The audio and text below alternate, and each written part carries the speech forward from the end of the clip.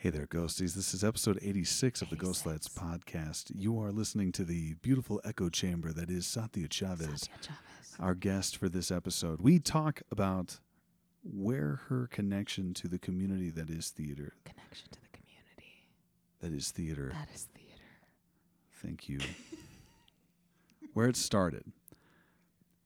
Some of our experiences. This is sometimes not the easiest conversation to listen to, but one that you should. Do the hard work. Thanks for listening. We'll be back soon.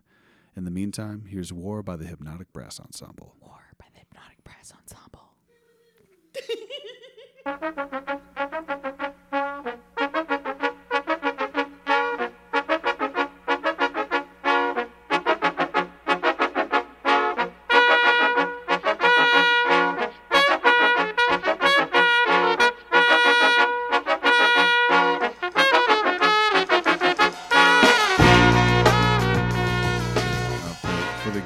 For the ghosties at home who are unfamiliar with my guest, Satya Chavez, we were talking about things that tasted like satin sheets and vanilla earlier. Her voice is pretty fucking smooth as well. So before we get any further into this pod, we opened a show that you co-created, composed the vast majority of the music for, if not all of it. Yes. Yes, all the music. All the music. Yeah. It's all her work. And Andrew Rosendorf's brilliant writing, and we opened it after about 3 years of workshopping process or more. Kind of. I mean, we say 3 years, but we lost so many years to COVID, right? Yeah. So, like, I'm not going to pretend like I spent 2 years of COVID, like, staying true to my work and my art in this project. No, we took a break. Yeah, well, I mean... we took a solid timeout. Yeah. And we paid our bills other ways until we could reconvene. No, of course. But much like Jeff Goldblum in Jurassic Park, musicals find a way. What? And, what? Yeah, you've seen Jurassic Park, right? Yes. Okay. And so he just found a way? Life just finds a way. Great. That's my Jeff Goldblum laugh. Anyway. Oh shit. So we'll say 3 weeks of workshop period over the course of the 3 years or more of the pandemic. Totally. Yeah.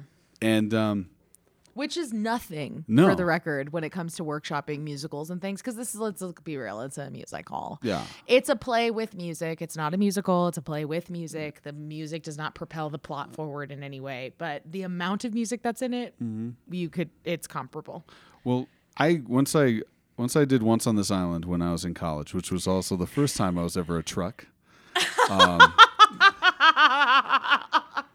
I walked away from that experience. I was like, all right. He's being painfully literal. He plays a truck in our show at one point. And the right headlight. I am the right headlight twice. I was the right headlight in Once on This Island. For real? Yes. Oh my God. A throwback. Listen, full circle. When you know what you do well, don't walk away from it. Find your strengths and lean into them. Exactly. I should be chopped down to size and put into a car. Like Carrie, right? Was that the name of the killing car? No. That is definitely like a horror thing. But killing car? Yeah, there's a killing car. I don't know about that. Herbie? Wait. Herbie. No, it's definitely not Herbie. That's a kid's. Lightning McQueen. Lightning McQueen was the murderer's car. Anyway, someone will correct me. I hope you will. Please correct me, because I don't want to get sued. Anyway, I was like, I'm never doing This is also one of those shows that definitely has an actor play a tree. Like, you think that ends in junior high? No, we do that professionally still. Yeah. Oh yeah. If you have any type of dancing work, if you put like semi-pro dancer or intermediate dancing skills, Will be hired as a tree. You will be hired as a tree. Get ready for it. And Sorry, yeah, I interrupted you. No. You were saying. It's fine. It's great. But yes, I said at that point, I'm probably never going to do a musical again. Well, this show's made a liar out of me. Yes. So cheers to refuge. Salud. All right. Liar is in the instrument? No. Nice. Dan is a font of puns, everybody. And No. It's fantastic. For those of A you playing liar. at home, a liar. Like the instrument. Yeah, Lyre, right? Yes. Hey, I look can at I you. can spell some things, not a lot of things. Probably couldn't pronounce it correctly on stage at the end of a long week. Anyway, this is episode 86 of the Ghost Lights 86. podcast. Yeah. Woo-hoo. We have the incomparable Satya Chavez. I've had the good fortune of getting a chance to work with you in the past, and here I am now working with you. We got to do some real problematic shit together in the past, y'all. I mean, yeah. Arabian Nights. Ooh. We didn't sing as much as we should have in that. Did you sing a song? I sang in that. Yeah. I sang as much as I should have in that. That's true. I could have afforded to sing a little less, I think. Yeah, we did. It's a Mary Zimmerman play called Arabian Nights. Yeah. And Today's Truth. I don't think anyone should be producing that show. Yeah. White British lady probably shouldn't have been writing the story of Scheherazade and Harun al-Rashid. That was the character I played. Oh, yeah? Yes. Okay, right Yes. on. Peter Trin was my brother and wazir. Peter Trin. You know who's going to come see the show is Gandia. Is she? I know. She's a rock star. She's Fantastic. That's great. hilarious. Yeah. I hope she's well. I miss her a lot. She's hilarious. She Me and is. Lily love her. We've kept in touch after all these years, too. That's man. great. Yeah. Yeah. I've only kept in touch with the director and Peter.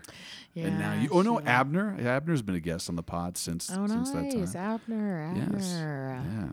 And no shade against Abner, but my best friend Lily Hokama, who was my age at the time, must have been like 24 or something like that, did the show. And Abner is he was a 40-year-old something man at the time.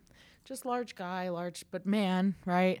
And for whatever reason, this director was like, we're going to cast this young 24-year-old to be the love interest of this man. And they had to make out a lot. And I remember the day Lily got cast as that role. And I was so disappointed because I was like, I thought I nailed that audition. It should have been me. And then came the makeout day of rehearsal. And I was very grateful. I was very grateful to be ensemble number 27 to the left. Really appreciated it. Thank you, Sheila. Thank you. Shout out to Sheila. Shout out to Sheila. That's right. Thank you. Appreciate you. So, I usually in the preamble to you being a guest, I would say I always start with this first question about theater. How did it happen to you? Theater really does happen to you, doesn't it? It really does. You don't ask for it. It happens to you. Yeah. I feel like the people who come out of the womb going like, I'm going to be an actor, like they can get there. That wasn't me, man. Yeah. I didn't come out of the womb being like, I want to be an actor, but I did come out of the womb music. And I always wanted to be Selena Quintanilla. Do you guys know who Selena is? I remember She sings, Selena. Beady beady bum bum. Yeah.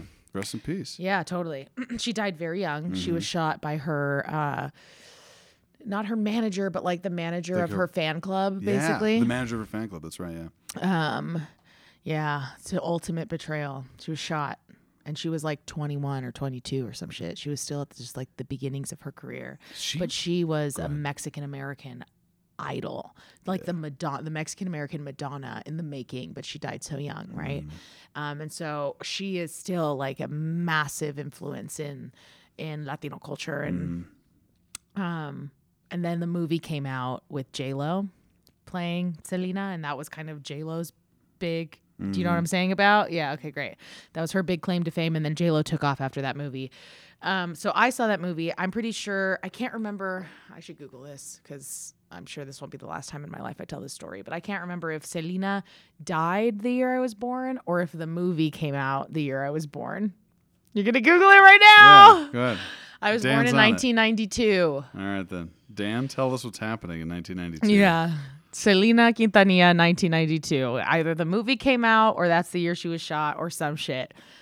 But regardless, that is what I wanted to do. And my father, Movie Yeah. was 97. She passed died in 95, She passed in 95. apparently. No. Yeah. Then neither of my stories line up. Have you been living a lie this I've whole been time? living a lie since 1992, you guys. Oh, no. Wait, what are you for real? The movie Let's- came out in 97. She died in 95. So, how do you spell her last name? Quintanilla, Quinta.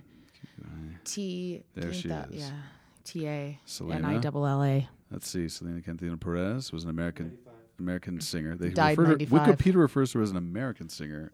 Get your facts straight, Wiki. March 31st, 1995. Wow, so I was like alive and well when the movie came out, when she died, and then when the movie came out. Well, when the movie came out, it was like a real big deal in my family, and by my family, my dad insisted that I learn all of her music, and he's got this, and he tells the story. My dad is the real star.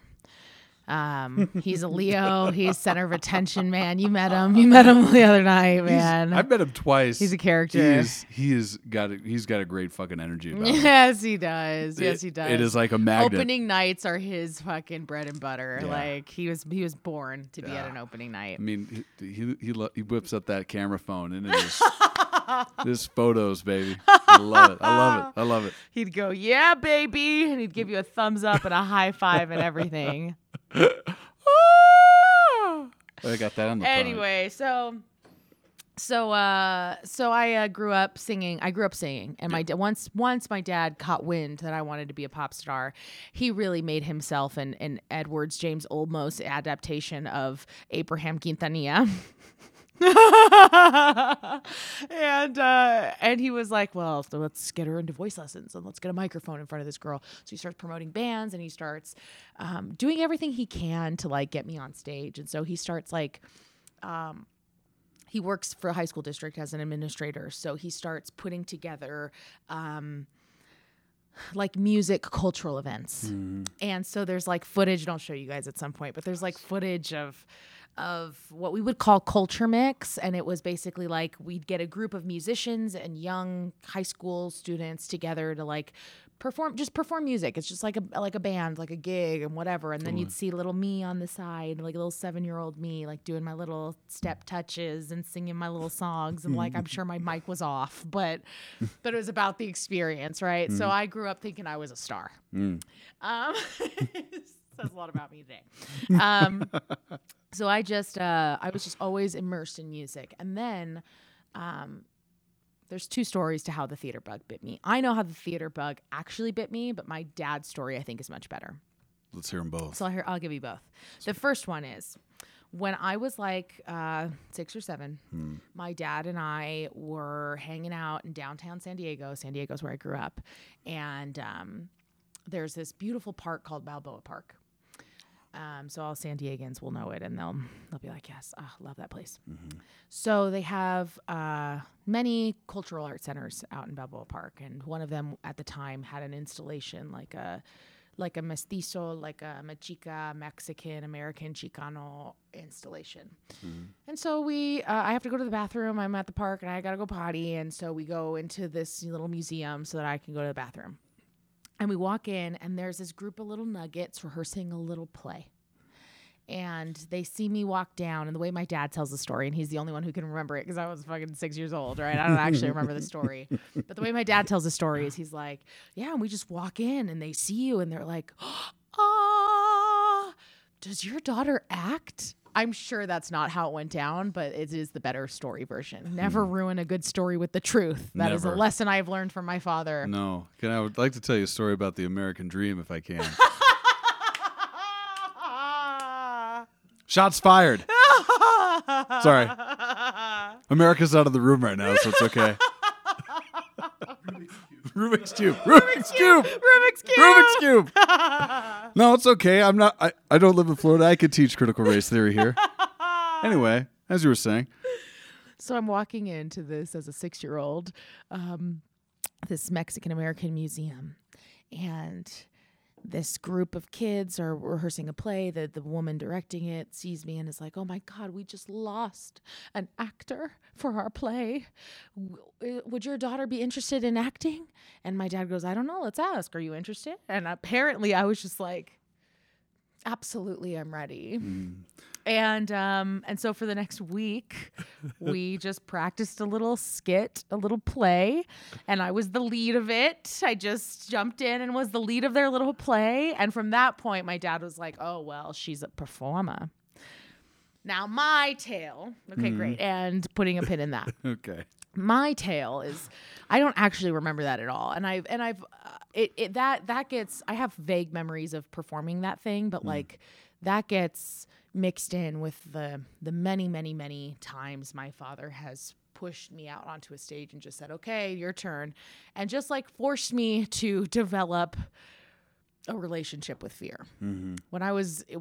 Prior to that, it was around that time in my life, he had me singing at like post church events.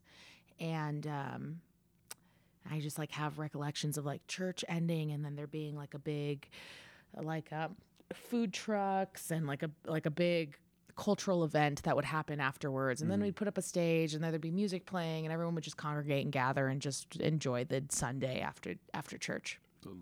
And so one day my dad was like, and I'm telling you, I'm like 3 or 4 or 5 maybe. And my dad's like, well, Satya, do you want to sing Como la Flor, which is a Selena Quintanilla song? And I was like, yeah, okay, sure, yeah. So he pushes me out on stage, and I don't think I understood what I was signing up for. So I walk out on stage, and I see all these people, and I freeze, I panic, I cry. I just cry, and I don't open my mouth to sing for like 2 or 3 years after that. I was traumatized. I don't know what it was about it. Yeah. I couldn't tell you. I don't even remember. I hardly remember. Yeah. I remember I have a piercing memory of looking out into the crowd and breaking down and crying. Somehow a little 5-year-old me remembers that, but like not singing for years after that, I don't remember. And so these memories are just like, they all kind of like blur together as like, oh, well, it's the montage. Mm-hmm. It's the montage of all the many culture mixes you did as a kid, just off to the side, singing to Celia Cruz, your little step touches, getting your best friend to do it with you, wearing 90s fuzzy shirts. The 90s were a really great time for fashion.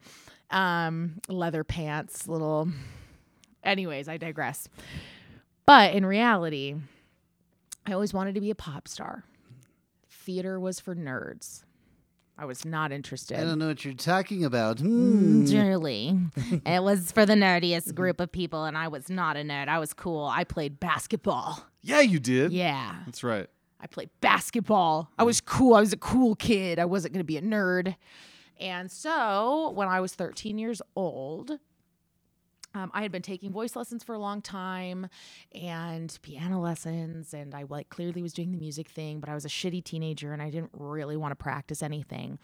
But my dad was like, well, he worked for the high school district. He's like, I think you should, we're going to do a musical over here, and I think you should just do it. And I was like, absolutely not. I don't want to do a musical. Ew. Well, no, you should just diversify your interests, Satya. As a 13-year-old, I don't even know what that means. But he forces me to do a musical. And it is The Leader of the Pack, which is a jukebox musical of a songwriter. It doesn't matter. The story doesn't matter. What matters is the leader of the pack. Vroom, vroom. Exactly. That was the title number. That was the big musical number we did. And I did this musical. I met my first high school boyfriend. I'm a raging homosexual, so that's a different story. We'll get to that another time. But I just like I made friends and I made community, and I learned that this thing we call theater is about more than just any individual's claim to fame. It is about coming together as a community, as collaborators, as different kinds of artists from all kinds of walks of life. Mm-hmm. And I did this musical, and it was community theater at best, but it wasn't just high school theater. We had adults that were also a part of it. So they just integrated for experience, right? Yeah. Helping kids feel like they're doing it for real. And so they brought in some adults to play some of the main characters, and the rest of us were ensemble. And whatever the fuck that was, I was bit. That was the bug that bit me. And I was like, I love singing and playing and making friends and doing all of this. And from that point forward, I just did musicals all the time. Now, today's truth, Satya doesn't actually like musicals that much. I think they're too campy. I think the style of singing just it's grating to me. I don't really, and game, respect, game. People who have made Broadway, I salute you, man. Do you? People be singing these shows, 8 shows a week, and just skrelting for their lives. It's very impressive. Yeah. But the style isn't quite like my style. I'm an Amber Mark. I'm a Lauryn Hill. I'm a oh my God, I could think of a million artists. I'm a Jamila Woods. I like alternative R&B, hip hop, lo-fi. like a Yeah. little bit of a techno sound in there too. I like hip hop. Yeah. So when Lin-Manuel Miranda does In the Heights / Hamilton, it's kind of a game changer. And that just kind of like that kind of inspired me to keep investing in myself and keep investing in this industry and keep and maybe even like give musical theater a shot. Yeah. So alas, here I am writing a bit of a musical. Yeah. But I don't think the style of music in my show is, I don't know, what would you say, Dan? What would you say the style of music in Dan. my show is? Would you say it's musical theater? No, it's melodic mood, ambient, like tone setting. Come on, tone setting, melodic mood, ambient tone setting. That's what Absolutely. Dan said. I love it. Yeah. Yeah. My man with the tukus With coming the in. tukus coming in. I did Dooku for about 3 weeks. Yeah. How would Yeah. you spell tuku if you were to write that out? See, that's interesting because it almost feels like there is like a DJ. Like Yeah. Like Oh, interesting. DJ like you, DJ double O, DJ DJU. Tuku. So we do. So in our show, we a lot of the music is meant as soundscape rather than just like storytelling, moving plot forward. It's ambient. It's sound. It is soundscape. Someone described it. I think Jerry described it as borderless folk music. Ooh. Isn't that nice? I like that a I think lot. that's what I want to embrace. That and ambient. Mhm. Ambient. The Xanax of music. Whoa, No, whoa. Let us not go there. I'm gonna be real frank. Totally. Yeah, we create.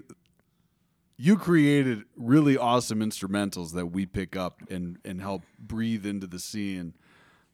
These songs, like even the slow, like what I would deem romantic, for like longing songs for community and connection to something bigger than that moment in particular. Like when you want to reconnect with your mom and you smell the deodorant, like that song's a fucking banger. They're all fucking bangers, even if they're all a little smaller. So it should smaller in terms of like the scope, how much we belt. Yeah, right. How many They're different- intimate. They're intimate they're all- songs. This is one of those musicals or plays with music that you could do in an old small black box Yes, theater totally. that would bring down the house every freaking night. And you wouldn't need, like, you can do it all. Don't necessarily need to mic it. You can paint a picture with it, and you can do it 2 feet in front of somebody and have them just eating out of the palm of your hand. You were going to say something. No, just that's the whole point of it, right? I think accessibility was key in crafting this. And as we continue to crack the codes and figure out how we continue to develop the play, accessibility is at the forefront of our intention. Absolutely. We want this to be a show that a theater with $1 million budget can produce, and it's full scale, and it's get all the bells and whistles on it. But also, if a theater has $1,000 budget, you should also be able to tell the story, because I think the important part is that the story get told. And so the music is supposed to be accessible and attainable and achievable, and not like, we don't need someone who can sing and belt their face off 8 shows a week. We just need a community of people that are willing to sing these songs and chant them together. And so it's meant to feel more borderless acoustic, borderless folk. It's meant to feel more communal, as opposed to like refined and polished Broadway. Yeah. Although I want it to go to Broadway, so let's manifest that, all of us, shall we? Yes, let's definitely get it there. That'd be nice. That's the dream. Yeah. But the reason I asked you about Tuku, is how you would spell it, is because I spelled it in my script always as same. Tucu. Oh. Tuku, I put a tuku, K in tuku, there. tuku, tuku, tuku. Yeah, some people put K's in there, and it was so fascinating to me to see how everyone in this show, and I think it was super related to your relationship to Spanish, how they each wrote it out. And some people spelled it out DOOKOO, or ducu, or like if you hear duku versus tuku with a T, but in Spanish, tuku, that consonant, the T consonant sounds a little bit like a D. The same way the trick of like rolling your R's, right? If you have a hard time rolling your R's, just use the D sound. Pero. Pero. Yeah. Yeah. Eras su perro. Yeah. Yes. We're gonna practice our lines. Yeah, while we're here gonna on this definitely podcast. take a moment to do that. Get him on the mic so I know exactly what I'm saying. I wanted to touch on something that just slightly related to the translation of these tukus. Yeah. When I started doing the DUKU dukus, I had less breath than I ended up having doing tukus. And I don't weird. understand why. I don't understand that. I mean, I don't have answers for you. Yeah, I'm just Weirdo. saying it's one of those weird things. Maybe once I figured out what it actually was, as opposed to what I was hearing, it gave me a little more confidence to breathe into it. But I'm just saying that was a little interesting. Oh, I have more breath at the end of English these. makes life harder. Speak Spanish. Ooh, That's the message. That's I'll explain it to you later. thanks, Dan. Thanks, Dan. I have an answer for you. Dan put me in my place. Yet again. Dan, could you go get us some cups, please? Oh, do you want some cups? Yeah. Should we take a pause? Let's take a pause. Let's get some cups. Okay. And I'll come back with a question because you touched on something about the communal aspects that you noticed in this production you did that I really want to touch on. Okay. So, ladies and gentlemen, this is the Ghost Lights podcast. We'll be back after these messages. Thank you.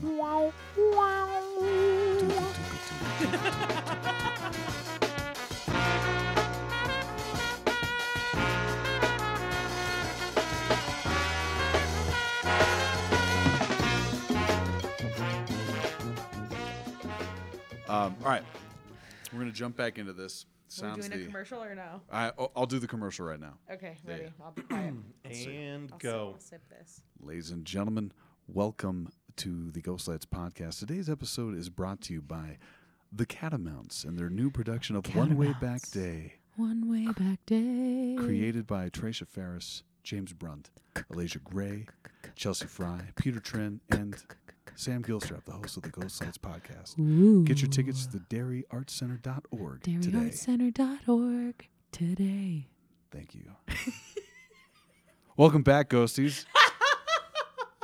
Did I ruin it? No, you didn't. Dan's like give me the side eye like bitch. That was the best commercial we've ever That's recorded. the best commercial we've ever recorded. And I'm definitely not going to pay you for that. So you can use it for your reel. Okay, great. Okay? Do we get paid for this? No, not yet. Not yet. Yeah, Not we're yet. But manifesting damn it, we 2022. should get paid for this. I'm gonna look into real online commercials and stuff. But for that one right now, no, that's something I like to do. All right. We were- that's solid. Yeah, doing people's a solid. You talked about the experience you had doing this show that was school, community theater based, and the connections you made with people where you were the bug for you felt bit you for sure. Oh, yes. Sorry. We went back to Yeah. 13-year-old Satya. So, I'm back on 13-year-old board. Satya. Yeah, sorry. I'm a modelo in. Yeah. Half a shot because this is more than a shot, is it? Or is this It's just a one dub. shot? Yeah, It's a dub. you've got A at shot least in. yeah. I'm a modelo in. Yeah, and Now I've we're got this horchata stout going on. from Gonna from finish the Nutram other half of Brewing. this shot. It's damn tasty. We're in 2006. 2006, and we're in the Wayback Machine. And you talked about that scent, the different types of people attracted to together Yeah. to tell this story. Right. How has that evolved, or has it, from your perspective? Okay, so I don't totally know what you're asking me, but I'm going to Okay. answer it the way I think I want to answer it anyway. Perfect. That's great.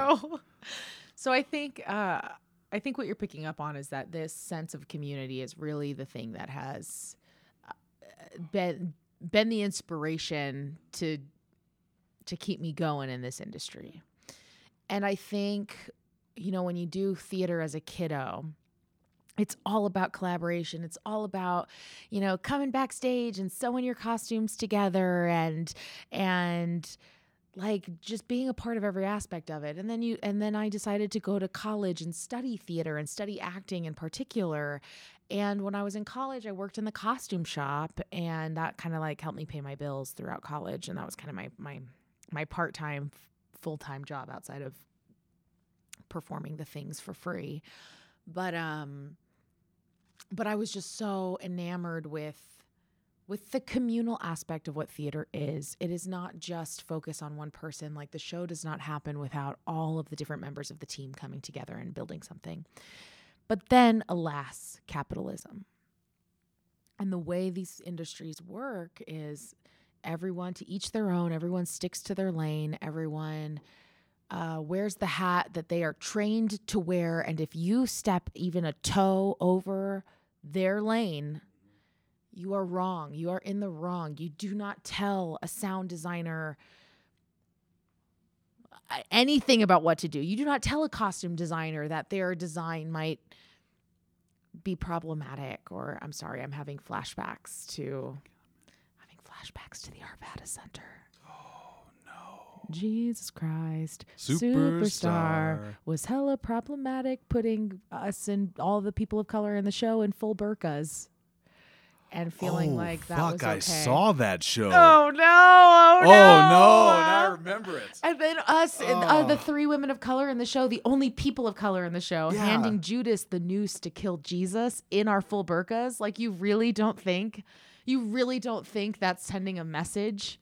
No, we're just trying to do Jesus Christ Superstar in its authentic form, the way it was always intended to be done. There was never a real intention.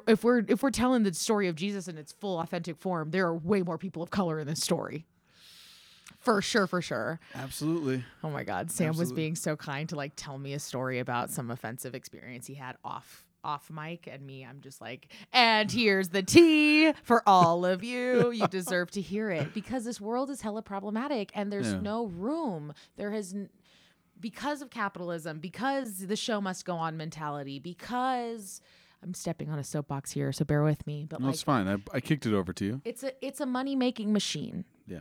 And so you lose, over the course of however many years I've been in the industry, outside of education, outside of being in school, outside of falling in love with it, you learn very quickly that the rules are very rigid, and they're intended to keep everyone in place, in line, keep poor people poor. Actors get paid the least of all these people that come together to make a piece of theater, right? And like, don't discuss paychecks, because whatever. I'm getting tangential. My point is, historically, theater has been a stay in your lane kind of an industry. And what draws me to theater is how communal it is, how much everyone has to be on the same page to bring a thing together. And in this show in particular, we brought together a group of actors and artists from all different kinds of walks of life, who didn't necessarily have the resumes or the training or the whatever the hell to like be the Broadway caliber version of the show. But that's not the point. The point is, we're coming together to tell an important story with the tools that we have. And everyone pushed themselves 150% to make this happen. Like Sam said earlier, he doesn't do musicals, but he came into rehearsal 1 and I was like, sing, bitch. Here we are. Sing. You're in it. Sing, Louise. Sing out, Louise. Right? Yeah. Sing out, Louise. You're in a musical. And so something that's been really special about this process is I have had the immense amount of trust in this group of people, because I know that we were all there to achieve this common goal. Mm-hmm. And so before you know it, we're having full discussions as an ensemble, as an acting ensemble, about the set and what that represents, and conversations that went back to our set designer, and then he implemented that feedback from us, and then conversations about the text. Should we be cutting text here? Should we be adding text here? Should this person be saying this? Conversations about the music. I don't know that music underneath this moment makes sense. It kind of detracts. Let's make adjustments here. And everyone had feedback on everything: direction, choreography, lights, sound, anything you can imagine. Every single person in the room had an opinion that was heard about it. And I think, and I said this in my toast on opening night, but I think in an industry that has always intended to be communal, it's managed to isolate people. Right? I mean, there's like stigmas against actors, right? Actors are divas. Oh, well, technicians are weirdos or whatever. Like everyone like has stay in your lane because we don't mix. Techies hang out with techies and actors hang out with actors, and you've got blah, blah, blah, blah, blah. And directors don't hang out with anyone. They're lone wolves, right? Yeah. But like, that's not this. No. That's not this. And the pandemic hit, and I feel like it asked people, it forced people. I don't know that it was asking, but it forced people to either step up. It forced people to go the extra mile. And I'm not saying that this is right or good even, but in that process of like being expected to be malleable and to shift. And in this shift, I feel like my love of theater was reignited. And I had been losing it over the course of 10 years. And every day, every show, every project, I just fell less and less in love with it. I remember this Arvada Center production I was talking about. Arvada Center. But I remember getting called out by the costume designer after the fact. I got a big old email that was basically like blaming me. Like, hey, I heard you had some negative opinions about these burqas, and I just can't believe you didn't tell me about it because I could have done something about it had you said something, but blah, blah, blah, blah, blah, blah. And I'm like, I'm sorry, bitch. You are the executive directors, the executive director's wife. And I'm just an ensemble member in your production of Jesus Christ Superstar. And you really think it was my responsibility to tell you that this was offensive, that this was problematic, that maybe someone should have taken another look at like what the story is that we're telling about this? And this was in like what, 2014? Like this was pre-Trump. This was pre anyone actually acknowledging the nuance and the racism and the implicit biases, implicit racism, the inherent racism that we all have. We are all racist in this country because we grew up here, and this country is based and founded on racism. So like this was pre any of that. I thought I was not allowed to talk about Racism? CRT. The start of the pod. Sorry. Yeah, no, truly. Even today, Circle we're not back. allowed to talk about It's a critical circle race back. theory. Yeah. Exactly. We're still fighting this battle. So really, in 2014, as like a young 20-something who's just starting and like this was her biggest break, you really think it's my fault? But you're touching on something that I feel like is a problem for a lot of people in positions of power who are predominantly white, in charge of theater companies or just in charge of decision making in these companies. And it's not just theater, it's production studios that are putting on films and TV shows and web series and so on and so forth.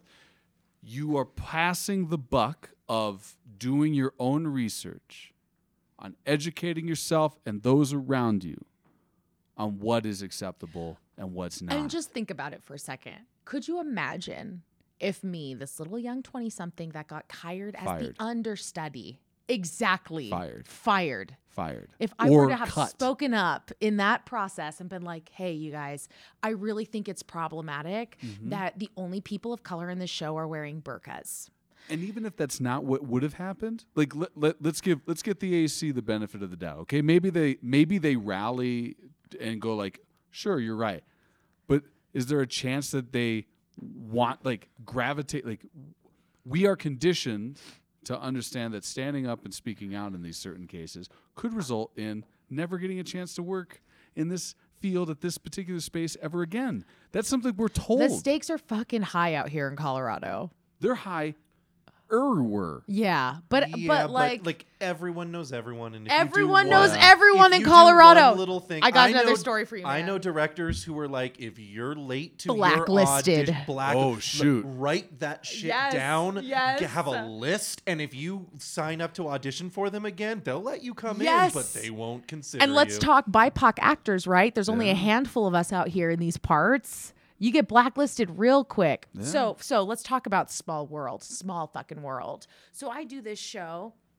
Lily and I just kind of bebopped together around from show to show to show when we were out here in Colorado. Real Because- recognizes real. Well, when you do it, when you're doing BIPOC work, and then you find like two BIPOC artists who have chemistry and whatever, we just kept bebopping around the state. But we do another production together, and it's a trio group, and it's me and Lily and this other person, and this other woman was white. Well, this bitch be coming into these rehearsals hella problematic, man.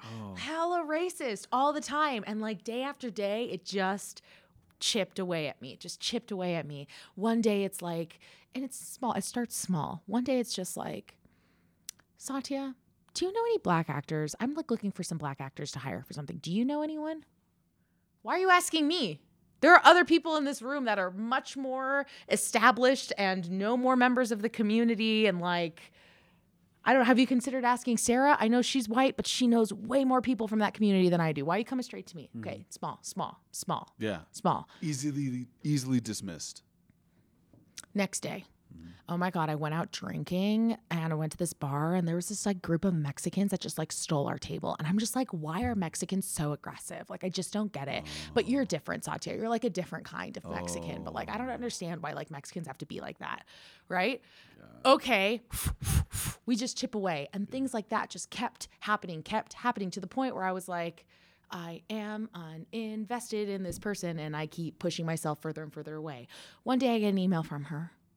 She's like, hey, I just want to reach out to you because I feel like the environment here is really toxic. The tension between us is really palpable. Okay, let's make this my problem. Let's make this my fault. Sure. And of course, like putting it in an email. Yeah. I see you every day. If you want to have this conversation with me, let's have this conversation. Well, we did have the conversation, to which I started to open up about some of the things that were problematic that I was experiencing on a daily basis, and I was just getting tired. And I didn't want the process to be tense for her. I didn't want it to be tense for me. It wasn't tense for me. I was making my choice. I was just backing out, letting her do her thing, whatever. Mm-hmm. Okay. So, but now it's on your doorstep. Well, right? So we have a conversation about it, and I'm like, all right. I'm going to bring you in on what's happening here. You're racist. And that's okay. We all are. But we got to acknowledge it. I clearly was much more kind and palatable about this conversation with her. I swear to you. Could not be more kind. So then the show ends, whatever. This theater company hits me up afterwards. They want to do another production. They want to hire me for the production. Nice. And they're like, we just want to gauge your interest in this because this individual, we've also reached out to do the show, but they told us they will only do the show if you are not a part of it. Excuse me? What? Mm-hmm. And as a young BIPOC artist in Colorado, I can't have that negativity on my reputation. Mm-hmm. And so she's already telling people, don't work with her. Because why? She says, well, she's racist against white people. And that is the message she starts spreading to everybody in the community. And she's like well known. She's well known. She's well loved. She's connected to people that she's connected to the casting agents out here in Colorado. Yeah. And at the time, that was my whole world. And I was just so like, my whole world came crumbling because I was like, no, not my reputation. Not like, no, I'm not hard to work with. I work so hard. I work so hard to be palatable. I work so hard to not be hard to work with. I go the extra mile to make sure white people love me. Mm-hmm. But she tells this theater company, I'll do your show, but as long as Satya's not working on it. But then they came to me and they were like, we just want to let you know this is what she said. And we're offering it to you first. Mm. So if you want it, we won't hire her. But if you don't want it, we're probably going to hire her. And I want it, and I took it, and they didn't hire her. Mm. But, so cool there, fine. I won that little battle. fast forward, and I start hearing from people from all over the community, oh, so-and-so is telling everyone that you're racist against white people. Is that true? Are you racist against white people?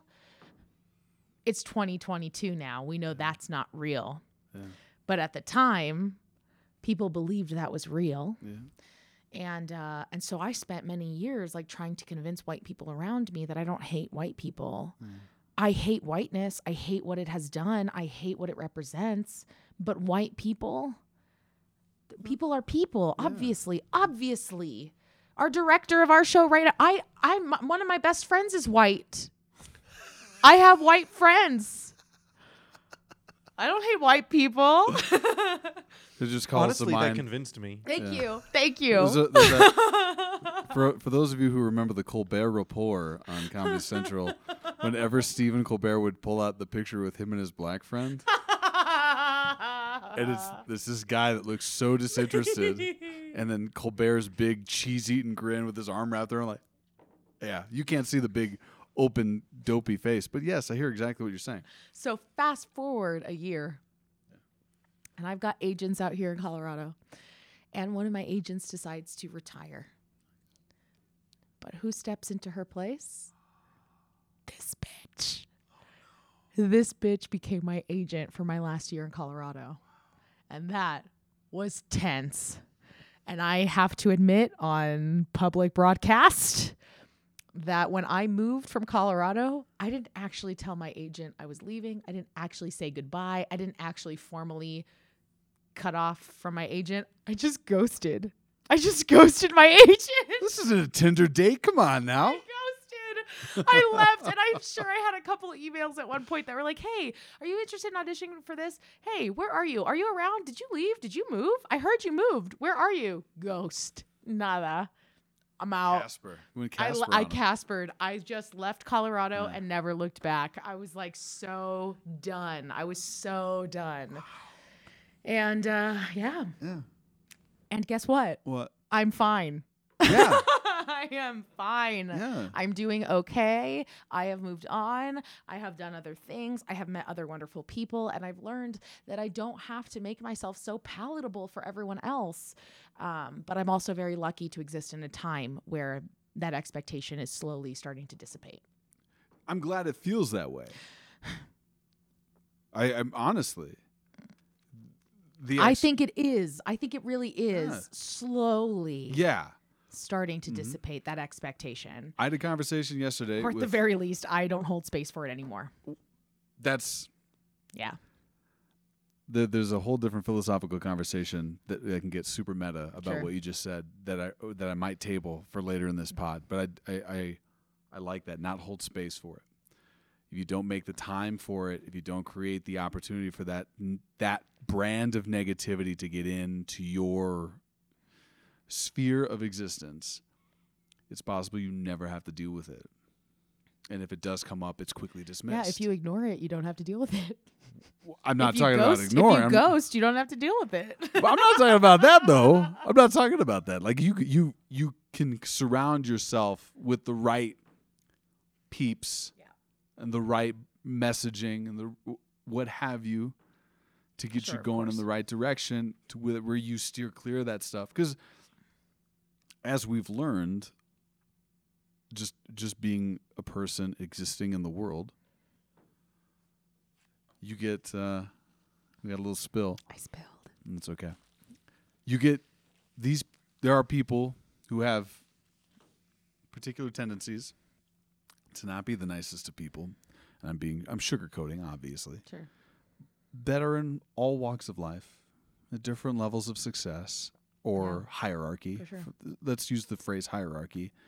That we're not anticipating and ever encountering, and then bam, we encounter them, and there's an adjustment period that has to take place, and sometimes we allow that to be a very quick one, or sometimes it's something that we have to jockey with for quite a long amount of time. This has really turned into the spiciest episode of the Ghostlight podcast. It got real. The is. tea was spilt.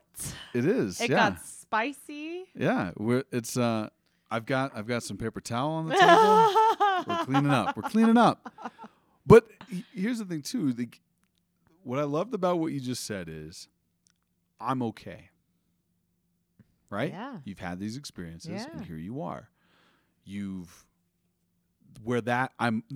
correct me if I'm wrong. Okay. Okay, I will. You're in this new position right now Yeah. where you've kind of, maybe not new position. You're in this place in your life right now where you acknowledge what you are good at. Yeah. I'd like to think I acknowledge what I'm good at. Yeah. Yes. And you're leaning into that. Yes. Yeah. So performance, creating, writing, singing, totally. all those things. You've got, like, I know I do this and it brings me joy in the, if I'm in the right scenario, Sure. it brings me joy. That's the stuff I'm going to lean into. I'm sure you've got goals that you've set along for yourself, and you've got the skill in those areas in the field that you want to be a part in, performing arts, where it's hard to deny that, and you're still getting opportunity, right? Mm-hmm. Here we are, 2022. Yeah. Years after this particular situation. Totally. Years after these changes with your agency, and here you are. I think that's a great message for people out there who are experiencing these things that are afraid. Yeah. Still, because Yeah, afraid of being blacklisted, afraid of being gaslit, afraid of not being heard, afraid of being misinterpreted. Yeah. And it's that fear that keeps us silent. It's that fear that keeps us from progressing. No one has to do anything. I'm not telling anyone to do anything. You do what you got to do to take care of yourself. do what we each can.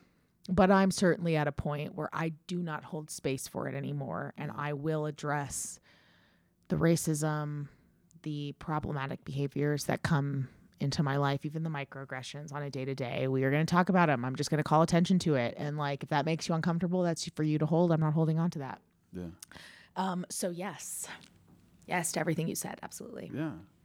And I think that's crucial. It took a great deal of self-work, some time with yourself to kind of get to that place where you can. Yeah, didn't COVID give us all of that though? I certainly hope COVID so. gave us that time to sit and reflect. I mean, some of us developed really awesome baking skills, and some of us really developed some good coping skills. And some bad drinking habits. No. I did drinking and baking. Combine the two.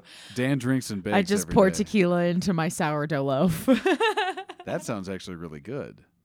I think that, Should we, folks at home, with your brand new sourdough recipe, buy yourself a bottle of Luna Azul. Yeah, Luna Azul. Luna Azul. Oh, I see. Luna Azul. It's one word. Luna Azul. Luna Azul. Luna It's got Azul a wolf reposado. on the bigger bottles. That's why I bought it. It's on the wolf. Oh, Sponsor us. Actually, I'm going to say, yes, Luna, that'd be great. That's a good starting off point. I'm trying to get that Casa Azul. Yeah, clase azul. Clase Azul. Blue class. Blue class. Yeah. Yeah. I'm at the head of the class with all the colors right now. Hell yeah, hell yeah. Anyway, we move away from this important conversation. Yes, we live, we keep going, we keep stepping forward, step by step. We take steps. Because there is something to be said to stay there. That we get ourselves stuck in this mire and we burn ourselves out on it. Yeah. And then maybe the fight doesn't seem that important. I'll try and find something where I don't have to worry about this shit anymore. Right. And we walk away. And maybe that's not necessarily living our truth. Not living another cliche is our best life, but doing the things that make us happy. And I would say that the key to a solid life well lived is to being able to do what makes you happy without hurting other people. I think that's pretty close. Sure, why not? Sure. Well, I'll put that on the bumper sticker. What were some of the things that you focused on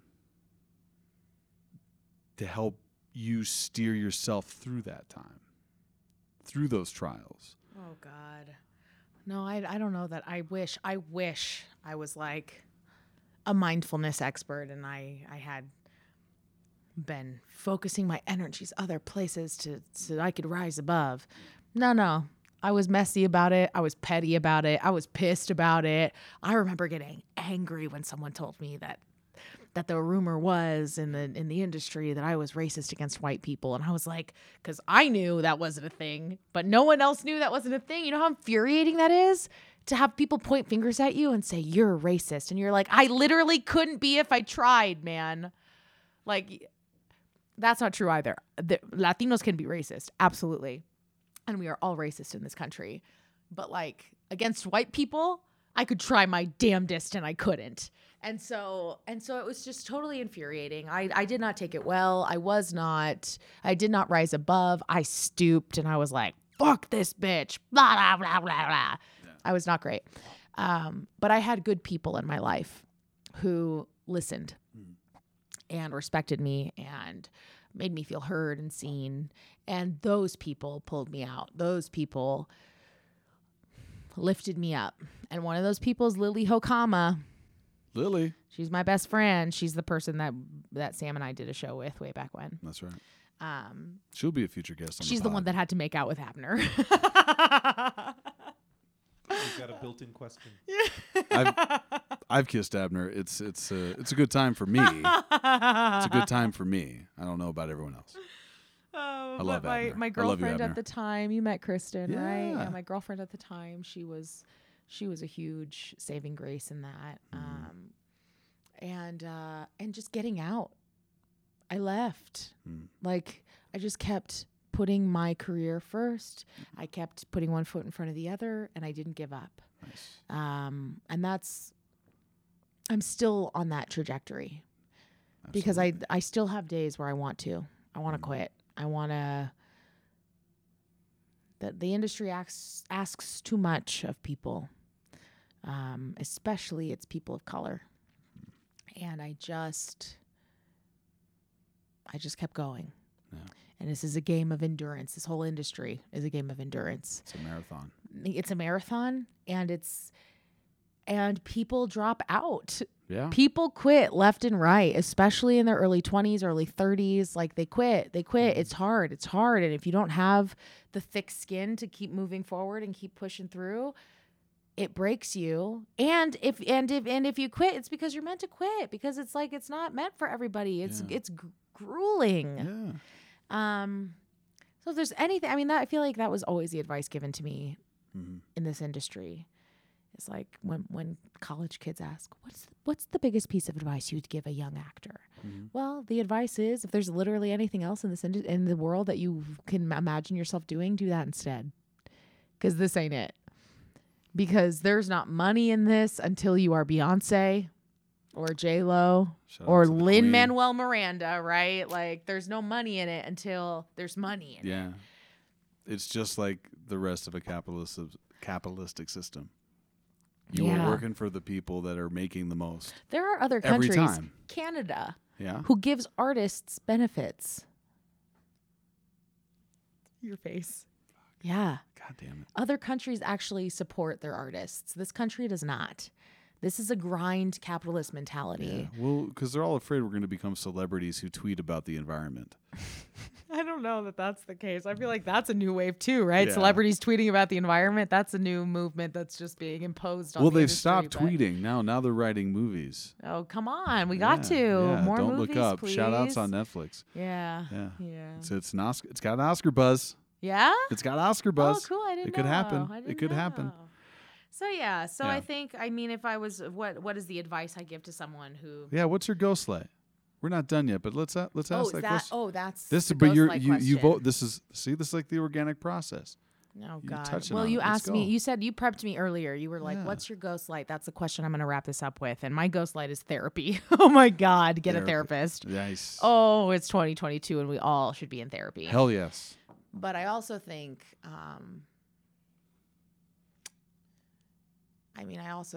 just endurance, finding ways that allow you to keep going.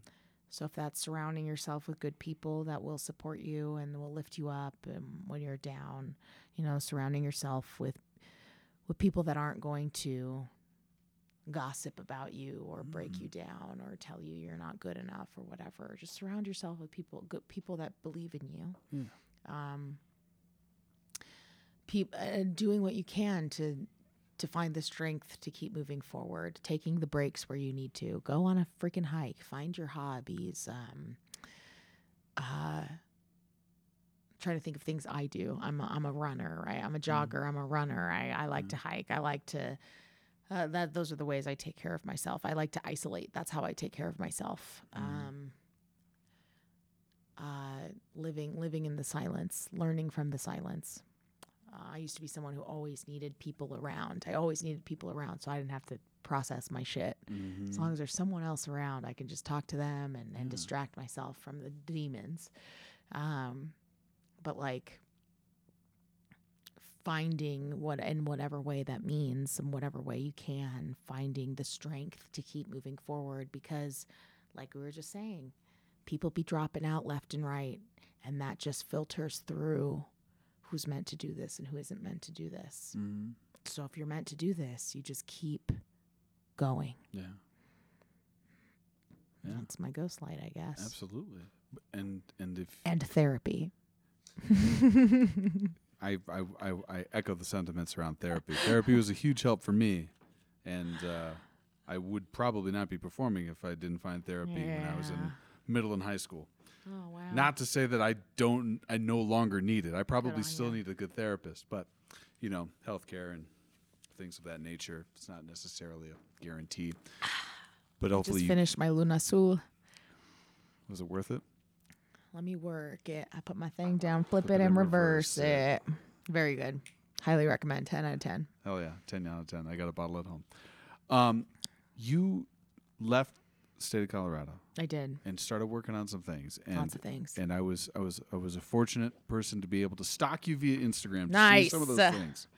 No shame in the Instagram stalking game. If you follow somebody, you can see everything. Yeah, even that's if the point of Instagram. That's what we do it for. I do that shit all the time. Talk to me about, you were in the La Mariachi? American Mariachi. That's it. American Mariachi. Talk to me about that experience.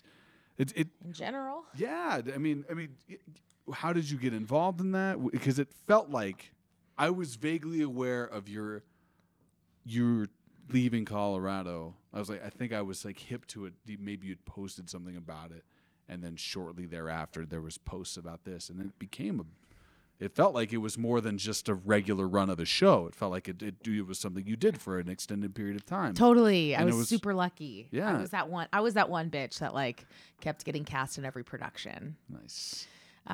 Different casts, different groups, but I was like the common thread. I'd keep bebopping.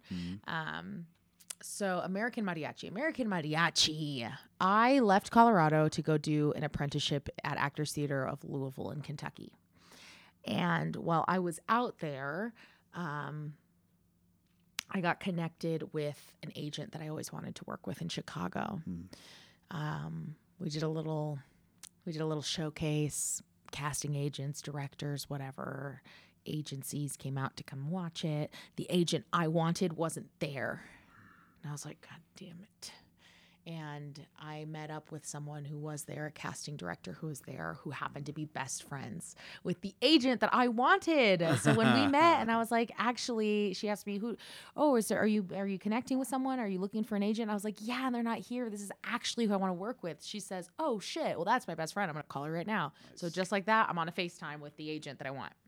And so, through my agent, somehow after that apprenticeship ended, I actually came back to Colorado to sell the house that my partner at the time owned.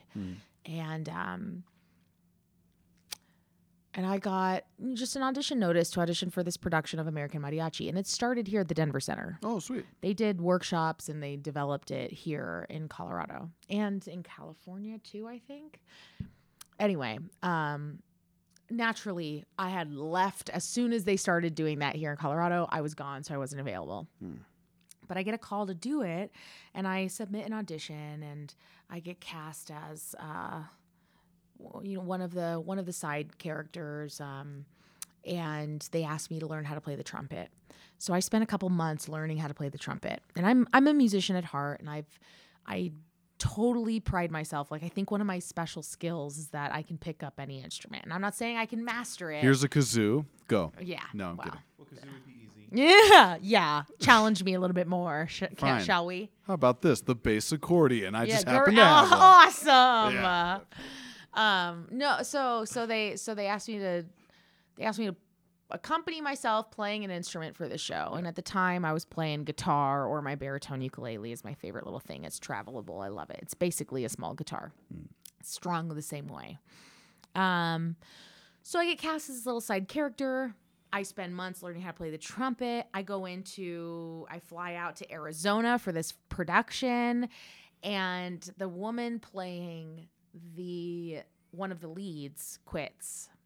And they do like a little jumble around of the cast to fill in the slot. So I get bumped up to that track, and that track plays guitar. And I'm like, easy. I got that already.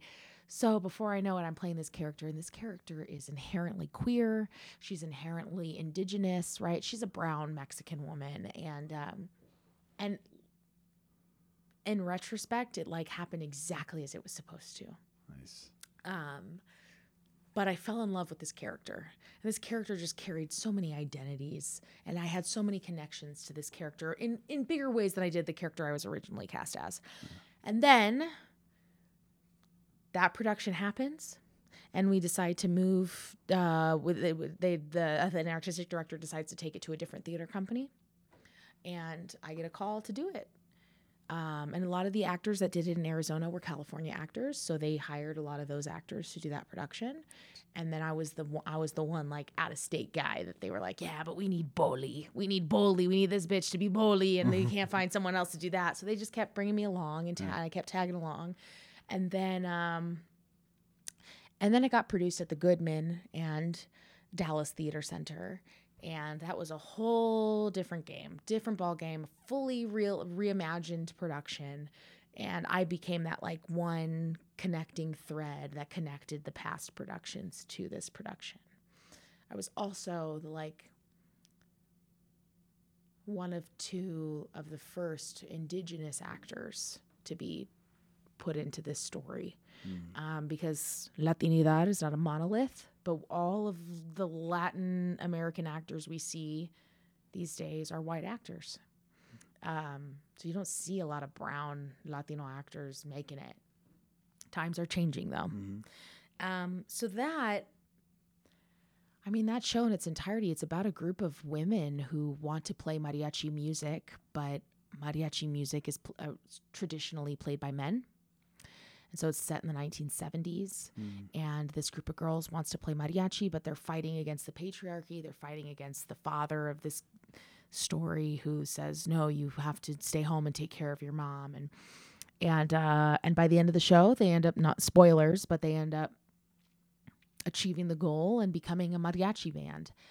And the whole messaging of that, right? The whole messaging of it is profound, but even deeper, the deeper little threads to that is that this show was creating opportunities for Latina actors that I had never seen before. It was a game changer. Jose Cruz Gonzalez wrote it.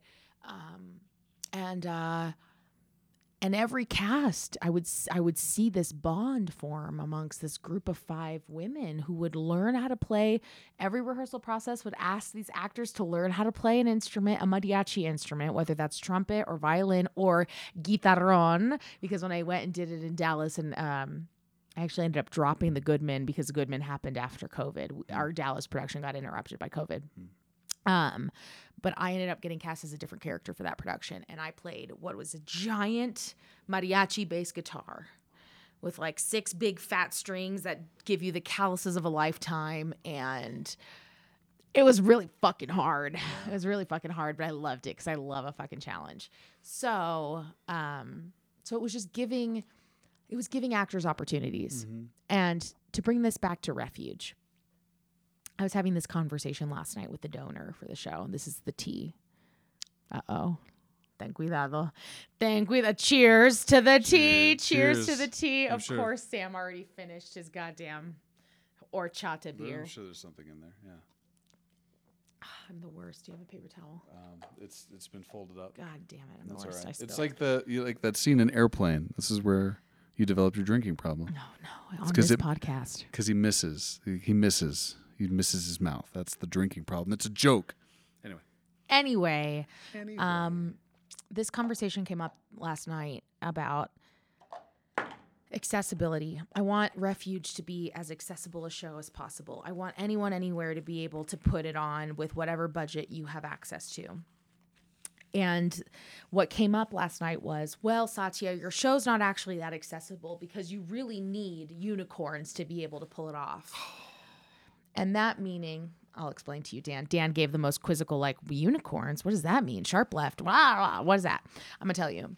People have often called me a unicorn because I am an actor. I was trained as an actor, but I'm also a musician because my whole life has been musician. And I'm also a singer and whatever. And now I'm also a writer and a composer and blah, blah, blah. You don't see that. You don't see all of that in brown people. True. What? The first thing we've heard Dan say in a while.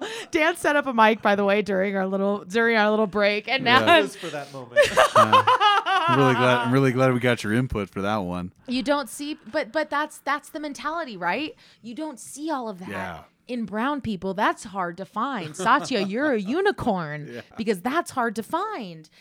But like, that's hard to find because we don't invest in these people to be able to continue to develop their careers that way. No. I got motherfucking lucky that I'm looking at your face. I hear you being like, you're talented though. It's not luck, it's talent. But like, opportunity is luck. Yeah. Yeah. No, you're absolutely right. The face of incredulity that I just gave you is like, it sucks that you have that. I don't know what I'm trying to say. It's like, it shouldn't be luck. That's why. It shouldn't be. Yeah, it You're shouldn't be absolutely luck. Right. It shouldn't be luck. You want a meritocracy. If you want a meritocracy, then you got to do the work. Yeah. You got to do the work and Well, create opportunities. Right. And because we exist in a world that hasn't divvied up those opportunities equally, some of us have fallen behind. Whole races of people have fallen behind. And so the only way to bring them up, you can't just expect them to have the skill sets that all of their white counterparts have. You've got to give them extra opportunity, extra support where they can get it so that they can also start to meet that. Equality is not giving everyone the same resources. Equality is adjusting the resources based on what people have had the privilege, the access to, based on what their needs are. My favorite image, right, is of those people standing at a fence, right? Yeah. And so you've got that like really short person, and like if everyone's got the same level of box to step on to look over the fence, then they should have the same opportunities. But like, no, a short person is not going to have the same vantage point as a tall person standing on the same 2-foot box. You got to give them an extra couple of feet. Yeah. Anyway. Yeah. So American Mariachi was one of those projects, opportunities that that believed in me in the first place to step up to the challenge of learning a new instrument and then learning another instrument and then again learning a third instrument for that show. Also providing that same opportunity for other women. And also in doing all of that, instilling the confidence in me that like, oh yeah, well, I'm not just an actor. I'm a multi-instrumentalist. I play guitar. I play trumpet. I play guitarrón. In addition to the things I already played prior to that, right? Yeah. So there's that. And so the tea from last night is that, excuse me, this conversation that always comes up of like, this actually is a very hard show to do because to find actors that can sing that are also brown, that's hard. It's hard because you've never tried. It's hard because you're not doing your homework. I've done my part. I've written the show. I've written the opportunity for people. Now you do your part. Literally, your job as a theater company is to find the talent. Do you know what's also hard? Being an individual, to take the time to learn those instruments, to learn how to sing, to learn how to act. That's difficult. Yeah. That's a lifetime of work. Yeah, it is a lifetime of work. It's a lifetime of work. And to be at the skill level that it sounds like you're expecting them to be, and you're there, you're a genius at it, right? That's hard work. I've done the hard work. It's okay if other places do the hard work too, to meet us here. And I appreciate what I'm hearing from them, right? I appreciate the feedback of like, Satya, you are special. Thank you. I'm going to hold on to that. I want to believe I'm special. Thank you very much. But also, I think it's really lazy for theater companies to say, it's actually really hard to find those kinds of artists. It's actually really, we're sitting at a table with a donor, right? The artistic director is saying, your show's not actually very accessible because you're asking you're asking theater companies to find brown people that can check off these boxes. I'm sorry, if you were asking for a theater company to find white people to check off these boxes, this is a hella accessible show. And because really there's one musician. Dan saw the show the other night, everybody. Mm-hmm. There's one musician, and then there are 6 other actors. Yeah. And all we ask of those actors is to be able to become their characters, to hold a harmony, and for those like Sam, also be puppeteers. But that's not my fault. I had nothing to do with the puppeting. The puppeting came with the show. I just brought the music. Yeah. The puppeting is awesome. Don't let the sweat in my back page fool you. Like, I'm loving the shit out of those moments. Continue. Yeah, totally. But I think we are giving whole entire communities of people. We're not giving them enough credit. And we are giving theater companies way too much credit to assume that they don't have the resources or the capability to just do their homework and find people. Find people. They're out there. I was out there. Honestly, I think they're wrong because the feeling of the show was that a community of anybody could put it on, and whether it was in perfect harmony or not, the fact that they were trying is more like your family sings songs at holidays, exactly, and it is out of tune. It's not supposed to be perfect. It's not supposed to be perfect, and I think that's the whole show has a communal imperfection to it, and so the fact that they want it to be perfect is kind of a misreading of it. Look, when it goes to Broadway, you can cast all the people that can fan kick all day long for it, right? Totally. But like, how do they become Lin-Manuels? By opportunity. Here's another to fucking tale, because I've got many. Remember shout out to Lynn. Can he get on the pod? Keep going. But all I was going to say is the first time I worked at Curious Theater Company, and that's the theater company that decided to produce our show Refuge, that commissioned me to write the music for it. When I first got my first opportunity to work with them, I had maybe been playing my ukulele, which is a baritone ukulele, which I don't know why I feel the pressure to like clarify that, because it's different. It's harder on your fingies. It's steel stringed. It's the 4 bottom strings of a guitar. It's basically a guitar minus 2 strings. And so I had just been on that instrument for maybe 2 months prior to booking this gig. And he asked me, do you think you could play music for like all the transitions of the show that we're doing? And I was like, yeah. Cause like every good Mexican would be like, yeah, absolutely. Say yes. And then YouTube it later to figure out how to answer the question. Right. So I said, absolutely. And I jumped right in. And I think this is actually my Ghostlight answer. Okay. I jumped right in, and it was terrifying. I was like, I was Mari. I was the sole musician for a show that I had never done that before. And a professional theater company was asking me to do that for the first time. That's opportunity. That opportunity opened a goddamn motherfucking door that just kept opening more and more and more doors. So now here I am 3 years ago getting a call from Curious saying, hey, we've got this play and we think it could really benefit from some music. Do you think you'd be interested? We'd pay you a couple $1,000s to write music for this show. So I wrote 3 songs for the show, something I'd never done. I was an actor. I was not a writer. I did not write music. Mm-hmm. I write music now. That is who I am, and it's who I was meant to be, but I never had the support, the trust, the community behind me to say, you can do it. Mm-hmm. You're totally capable. I didn't know I was capable, and it took that opportunity to be able to do that. So I think my Ghostlight answer, what do I wish someone had told me, or what do I wish I had known ahead of time? And it's hard to know it because you have to experience it. but it's my relationship to fear. I think if I can give anyone advice, it's that if the thing that is being asked of you is scary, and obviously like suss that out how you will. If it's too scary, then don't do it. It's probably too scary.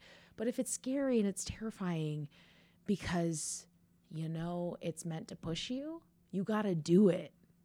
You got to do it. Just develop a healthy relationship with fear so that in the future you can have that gauge. This is scary. It means I'm learning. Yeah. It means I'm not perfect. It means I still have room to grow. Yeah. And that's absolutely where I am now. Our musician for the show, her name's Mari. She's been telling me on a daily basis every time we go on stage, she's like, my hands keep cramping when I go on. She's never been the sole musician for a show before. I'm literally watching myself 5 years ago. Like step onto this stage terrified. Will my fingers work today?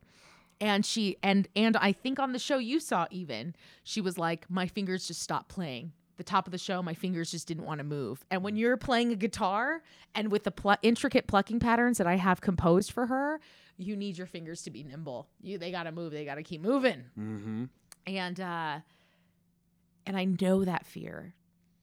And I know that this show is going to push her to overcome that fear, which is only going to open her up to be able to tackle the next tier of fear. Yeah. And that's the point of all of this. That's like I'm cheesing right now because that's all I wanted growing up.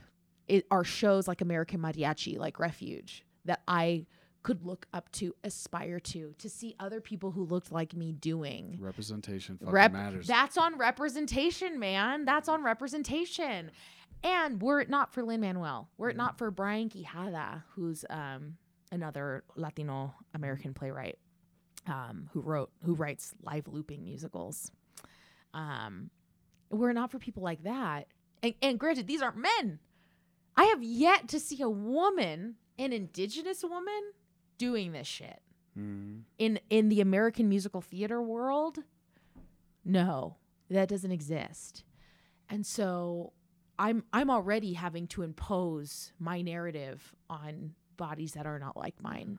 But were it not for those people, I would not have even for a second believed I could do it, that it was even a possibility. And I think of all of the people before me who were shorted of opportunities, who were shorted of the trust, who were shorted of the ability to be able to push themselves so that they could also become the quote unquote unicorns that everyone's been talking about, right? Like I think back, I think Frederick Douglass is the guy who said it, that like Einstein says, ask a fish to climb a tree, you'll think he's an idiot. I so butchered that. Paraphrase that.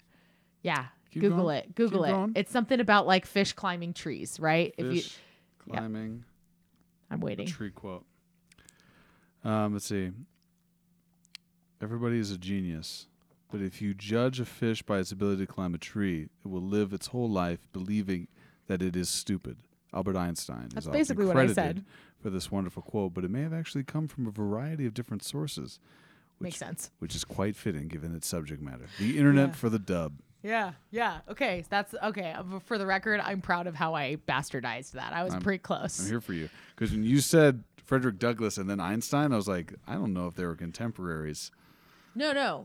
So I'm right. Totally. Einstein said that shit about like asking a fish to climb a tree, but Frederick Douglass made a comment about how like the number of people who have been lacking opportunity. Like who knows the geniuses that could have existed from all kinds of communities of color, from enslaved people that were just never given the opportunity. Yeah. It's a real detriment to humankind. Like who knows how many fucking I was gonna say Steven Spielberg, but that's not what I meant to say. I meant to say Sondheim, right? Who knows how many black Sondheims were out there, but didn't even get to be born. Well, that actually, I didn't mean to jump into that territory. That didn't get to live past their childhood. Or like I'm talking Black communities. I'm talking Latino communities. I'm talking Asian communities. I'm talking all of us who were told we are less than over and over and over and over and over again. And it is a fucking miracle you and I are sitting here today. Yeah. That like we have any kind of belief in ourselves. It's a miracle. So, to conclude, because I can really go boop, boop, boop, boop, boop, boop, boop, boop in every direction. I would say to those people out there that want to explore a career in this industry, if there's literally anything else in this world that you would rather do that. But if there isn't, endurance is key. Your relationship to fear is key. If it's scary, it's because you are learning, you are growing. It means that there is a reason that you are there. There's a reason that you have to keep going. Absolutely. And if it's not scary, then it's not very exciting, is it? No. I will say this. We opened up that show, and those lights came up, and there was all those people, and they were jumping out of their feet. And I haven't felt that excited at a curtain call in a long fucking time. It is. We finished the show, and in the blackout, on opening, in the blackout, everyone leapt to their feet. Yeah. Granted, you saw the Friday night show, and we made many changes. We made many changes between Friday night and Saturday opening. Yeah. But it's, yeah, I was scared to death the day one when we were like, oh, there's a lot of singing that's going to be asked of me. Okay. This isn't me drunk at a karaoke bar thinking I can do John Legend. This is me trying to like match. And over the course of the process, Sam, for the record, you sing better than you think you do. You can hold pitch. You can hold tone. Don't think you can sing John Legend. I know I can sing John Legend. You can sing John. I know I can sing John Legend. I know I can. But it's one of those things though. Like there is a resistance because what was hard was just learning the lines and creating a character, right? Years ago, that's what was difficult. Yeah. And so what was easier was just learning the lines and creating a character and not having to sing. So I went that path.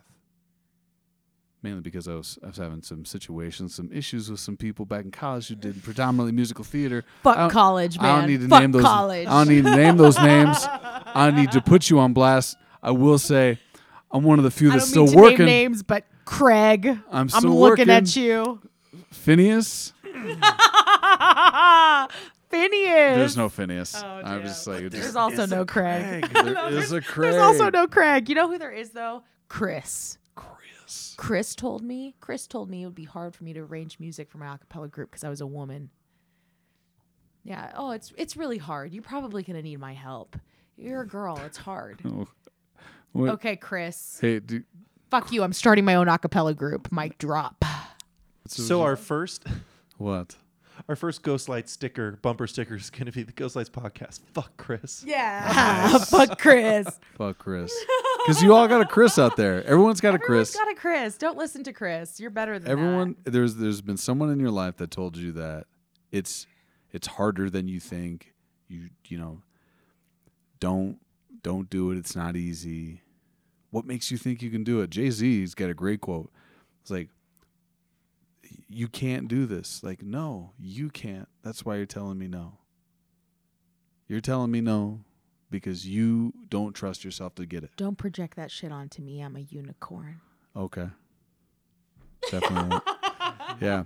The only unicorn I ever saw was a Pegasus, and that was at the beginning of TriStar, and that's what I thought, like the TriStar movies. You remember the white unicorn that would come on from the left side of the screen and then run towards the center of the screen and then jump and then... explaining it. I still don't know it. All right, TriStar. There's people at home that know exactly what I'm talking about. They watch a lot of movies at home. It's totally fine. You don't need to. There was a... Oh, God. I'm going to stop myself before I go down that road. Anyway... I'm saying that that's what I thought a unicorn was. It turned out to be a Pegasus. Anyway, you're right. You create these opportunities. You can find more of these talented people. Or develop them. And develop them and cultivate them. Yes. And that is not necessarily something to be put as a feather to be plucked into your cap. It is just what the business should be and should ask of people. Oh my God, I'm going to insist. create, like, if you do things right, people won't be sure you've done anything at all. If you feel like you got to draw attention to that, what you deem as doing something right every day, that's a hard thing to swallow, and it's not necessarily you doing something on like motivated for altruistic purposes. You're motivated because you want to draw attention away from what you really feel and fear. And when you create those spaces, I'm now doing a hard left. Get the, we're doing the Tokyo Drift on this. This thing. Yes, Tokyo Drift, that shit. Oh, shit. I say sharp left all the time when I change conversation, but I think I'm going to say Tokyo Drift. I certainly hope you will. Tokyo Drift. Tokyo Drift does not get enough love. Does not get enough love in the Fast and Furious canon. Don't get me started on the canon. Please don't get him started on the Yeah, Fast and Furious. That's a completely different podcast.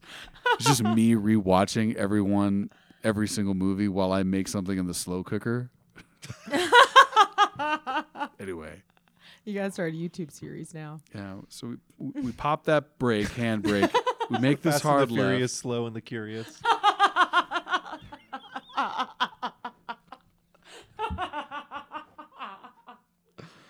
They should have never gave Dan the microphone. Anyway, to wrap and surmise, create these opportunities. Not because it feels like it's something that you should do, but because it's something that has to happen.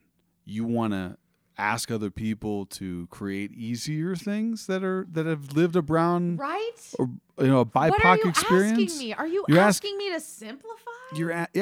What you're asking is for us to dumb it down. Yes.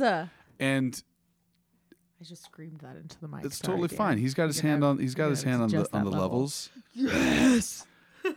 But we can know, like, what you are experiencing over the last 4 years is the pendulum, yes, swinging back hard in another direction because it refuses to dumb it down any longer. You can't avoid it anymore. The numbers are there. Yeah. The videos are there. The terrifying videos are still there. The terrifying reality is that this is not just an American problem, that it is an everywhere problem because it was systematic and it was bred into us, and we were colonization hit us all, man. Yeah, it got everybody. It got everybody. Don't feel bad. Don't feel bad, white America. It got everybody. Do better. Yeah. Do better. Do the hard work of doing better. Yeah. Me saying this as a Navajo Irishman who's been predominantly seen as a white man his entire life, I have to do better. Yeah. I fail daily, moment to moment in some cases. I'm not perfect. I'm not asking you to get perfect. I'm not asking you to create this perfect world where we all live in harmony because that's unattainable. What I'm asking you to do is at least endeavor to do the hard work. And I feel like that's somewhat of what my guest is asking you to do. She is. They are. We're she, they kind of person. We ask you, just try. Endeavor to do the hard work.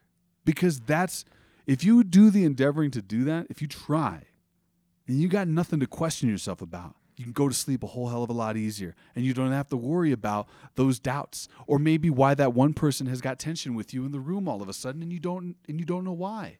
It's probably because you weren't addressing these hard things and you weren't tackling this from a better perspective. Or maybe you're racist against white people. I don't know. You never know. You never know these days. There is something to be said for that. And I like we made the joke earlier. I have white friends. I have a white mom. Yeah, I have a white mom. My mom. Yes, I should have started with that. That's a much stronger debate. My white is mom. Yeah. My mom is white. How can I be racist against white people? I love where I came from. I love who I am. But it took a long fucking time to say I love who I am. It took me a really long time. I'm 38. I might have started doing this maybe 4 years ago. I might have started doing this work like 4 years ago. And I've got a whole long walk that I'm going to take one day. I'm going to go to the Bosque Redondo and I'm going to bring water that my people did not have. and I'm going to leave my phone at my fucking hotel, which I'll have the luxury to use, and I'll have a backpack with a tent and an air mattress and a couple of blankets, and I'm going to walk that thing with or without my dog Mike, and I'm going to do that shit alone because I need to do that journey, because I feel like if I do that, maybe I can put down a lot of my drama and the resistance that I encountered from native indigenous people who saw me predominantly as white. Yeah. It's not easy, and one of the reasons why it's not easy to do this work is because we have done a fantastic job of creating labels, building walls, and putting people in boxes for centuries.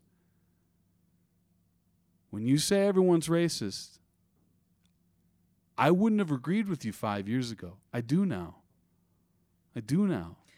Everyone in this country, especially. We've got these things that we've experienced that we don't really know where it comes from, maybe. We can't put words to it. It was indoctrinated. It was taught to us. Yeah. They're ripping pages out of history textbooks right the fuck now, people. Yeah. They're burning books right the hell now. Mm-hmm. They're telling people to label trans kids. They're telling people to call CPS on parents of trans kids for encouraging them to find their identities. Right. This stuff is happening, not just and it's happening today in 2022, and we are more aware of it now than we've ever been before. And we're not just talking about putting good stuff on stages and screens. We're talking about creating places of peace and safety in all walks of life. Yeah. Your schools, your businesses, your coffee shops, your laundromats, what have you.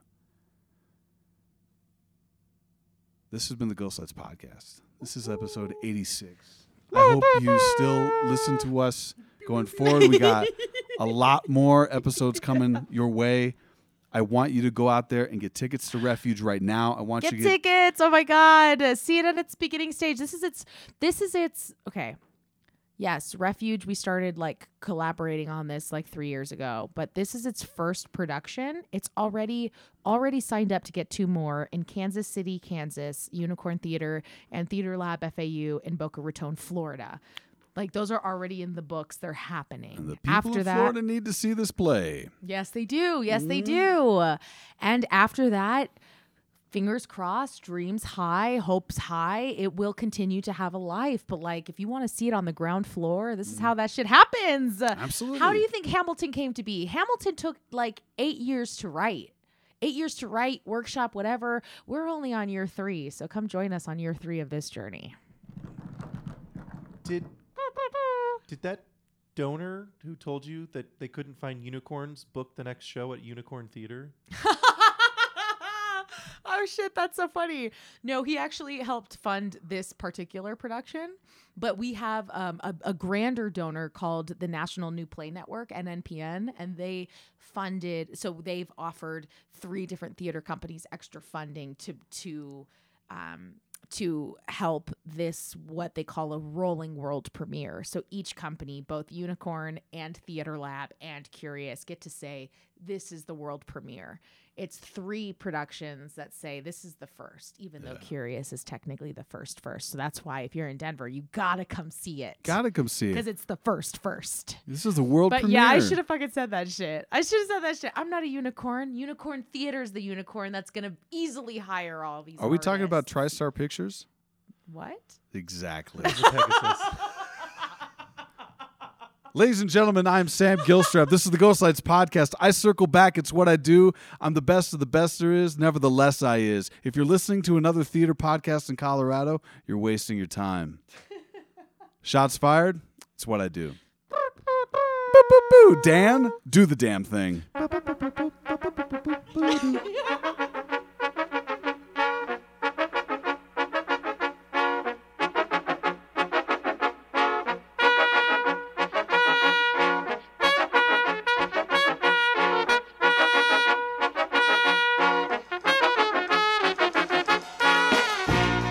Do you want me to explain the D's versus T's in your breath? Yeah, tell me. So say duh. Duh. Now say tuh.